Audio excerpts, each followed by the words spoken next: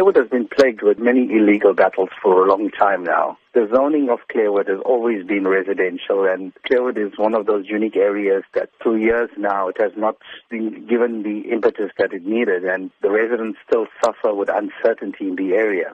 The resident every day is almost impacted with illegal businesses that are transgressing residential properties and converting those properties into noxious businesses. Residents, and especially the association, has been putting up a hard fight. The fight is going on for more than 40 to 50 years on now, trying to retain and ensure that Clairwood is restored to its former glory in the sense of it's a historical area. The heritage sites and the religious sites and so forth in the area goes to more than hundreds of years old, and these things need to be protected. The residents in Clairwood, the current residents and residents that have moved away, they wanted this to still be their home. Residents have been fighting tooth and nail. These businesses, they come up and they put on walls that exceed 3 meters high. They run trucking businesses that really impact on the area in the last 6 years on now.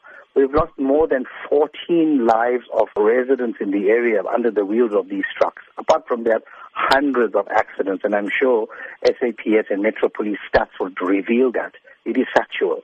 Apart from that, it is the intimidation that sets in from these illegal businesses to the residents. It's become really frustrating to the residents. When Clairwood tends to decay in such a state, the neighboring communities like the Bluff, Wentworth, Merebank, and Spingo needs to be alarmed as well, because it seems that there is an agenda. And the agenda is clear, because it's clear that eThekwini has an hidden agenda. The agenda is basically to industrialize the area, and this is what we've been fighting for the last 40 years on now.